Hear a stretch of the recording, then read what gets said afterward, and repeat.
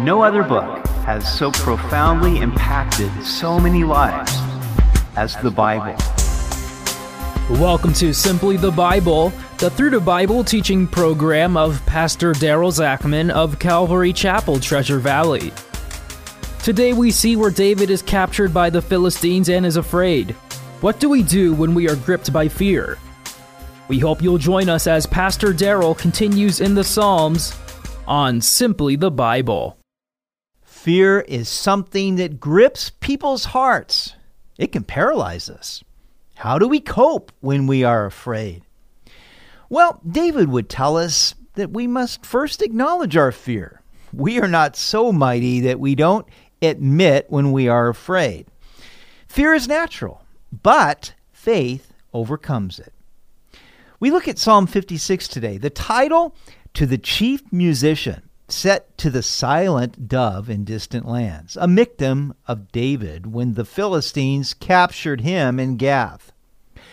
It would seem that the silent dove in distant lands was a recognizable tune to which David wrote this psalm.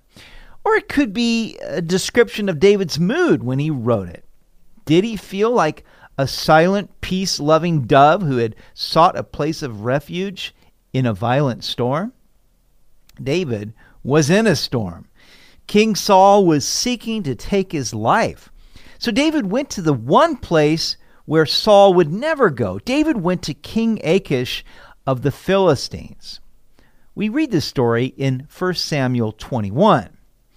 But when he got there, the officers of Achish were unhappy about David being there. Isn't this David, the king of the land? They asked.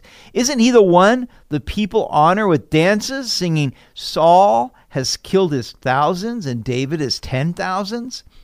David heard these comments and was very afraid of what King Achish of Gath might do to him, so he pretended to be insane, scratching on doors and drooling down his beard. So this was the occasion that David wrote Psalm 56. Be merciful to me, O God, for man would swallow me up.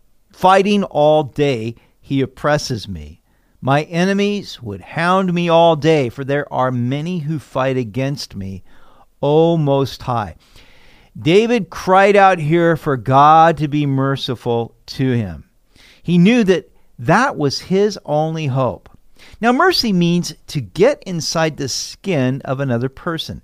David's appeal to God was that God would feel what he felt and respond with protection and deliverance. The reason was that David felt he was about to be swallowed up by these enemies. He was like a sheep among wolves who wanted to gobble him up. Their words were vicious and dangerous. Now, Goliath was from Gath. So were some of Goliath's relatives accusing David before the Philistine king? David felt he was just one step away from death. So David said, there are many who fight against me. You know, often people who are successful have many enemies. And that's because there are others who are jealous of them, who want their position, and so they do everything they can to put them down. They can speak no good of them. And ultimately, many want to destroy them. So David had many enemies in Israel and among the Philistines. We see that many of David's psalms were an appeal for God to judge his enemies. Verse 3, whenever I am afraid, I will trust in you. In God I will praise his word. In God I have put my trust. I will not fear. What can flesh do to me? I love this. Whenever I am afraid, I will trust in you. You see, that's the way we cope with fear. Whenever we are afraid, we acknowledge the fear, but we then go to God and say, okay, Lord, I'm going to trust in you. And that's what David said. Now, David said, I will praise his word. I love this. Why was it so important for David to praise God's word anyway? Well, the word contained God's promises to deliver his people who loved him and kept his commandments. The word was David's hope, for God always keeps his word. And he said, I will not fear. You see, fear is a choice of the will. We can either choose to be afraid or we can choose not to fear. We can choose to take courage when we know that we have trusted in God. Why? Because we know that He is with us. And David said, "What can flesh do to me?" Do you know that the arm of flesh can only do what God permits? And really, you are indestructible until God is through with you. And that's why the Apostle Paul says in Romans 8:31, "What then shall we say to these things? If God is for us, who can be against us?" Or really, what difference does it make who is against us? All day they twist my words. All their thoughts are against me for evil. They gather together. They hide. They mark my steps when they lie in wait for my life. Shall they escape by iniquity? In anger, cast down the peoples, O God.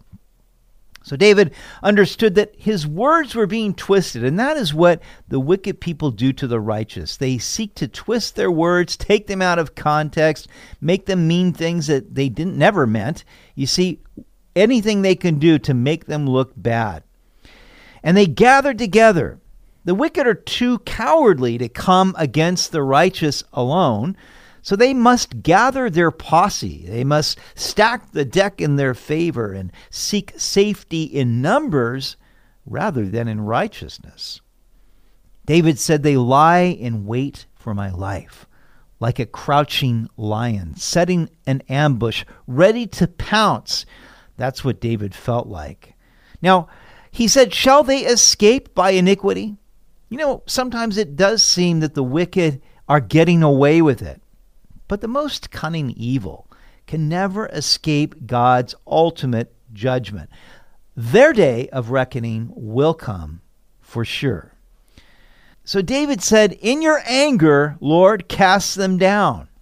Can we blame David for wanting God to deal with his enemies in anger? I mean, David had done nothing wrong, and yet it seemed that everyone was against him. Verse 8, "You number my wanderings. Put my tears into your bottle. Are they not in your book? When I cry out to you, then my enemies will turn back. This I know, because God is for me. In God I will praise his word. In the Lord I will praise his word. In God I have put my trust. I will not be afraid. What can man do to me?" You number my wanderings, David said.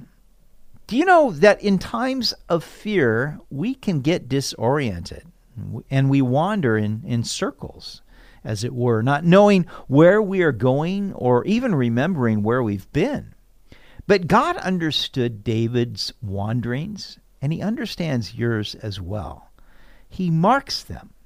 And no matter where you are in this maze of life, no matter how twisted you may feel, God can be your guide and lead you to safety if you'll turn to him and call upon his name. He will deliver you. Now, David wanted God to record the way he felt. He said, "Put my tears in your bottle." He wanted the Lord to collect them and remember his sorrow. God does remember us. He records everything we do in his book. He knows what you are going through today. Not only does he feel your pain, but he is moved with compassion to help you in your distress, because he's a father who has compassion upon his children. Now, sometimes he will wait for us to cry out to him so that he can show us his power to deliver us. David said, "God is for me." I believe this was a foundational truth in David's heart and life. He knew that God was for him. He knew that God had chosen him. God had anointed him when he didn't deserve it. And so because God did all of that, he knew that he could trust God. Dire circumstances could not shake that conviction. Do you know that God is for you?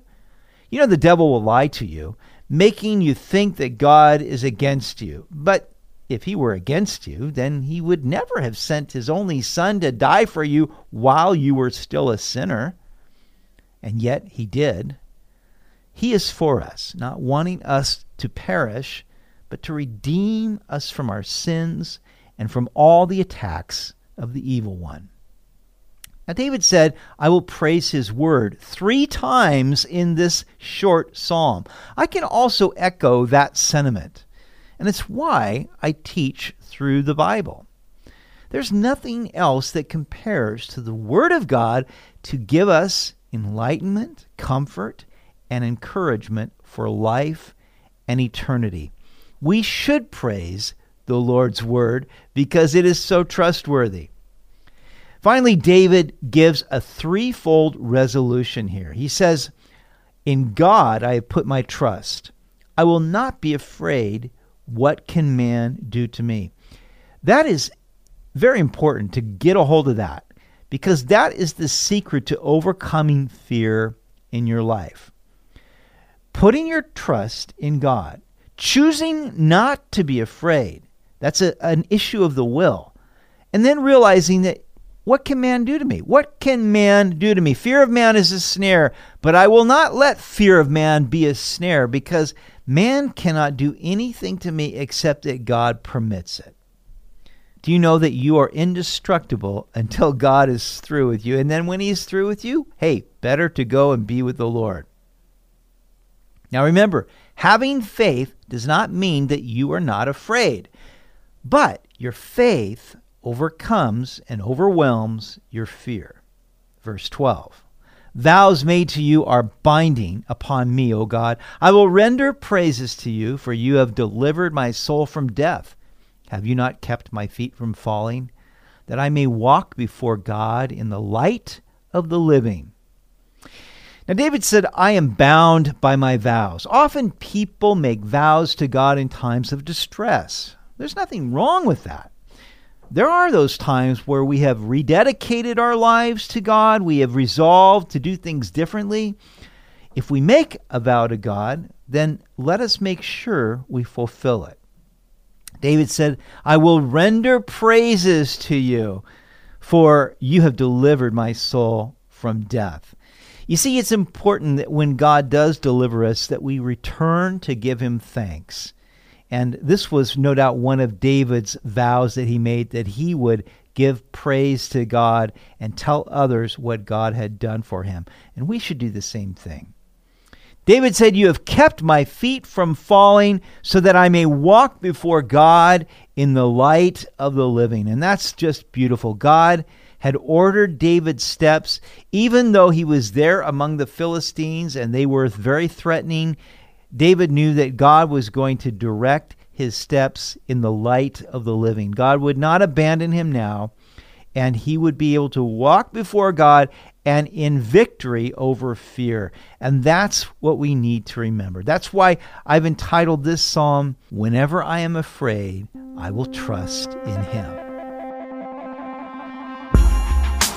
You've been listening to Simply the Bible, the Through the Bible teaching program of Pastor Daryl Zachman of Calvary Chapel, Treasure Valley.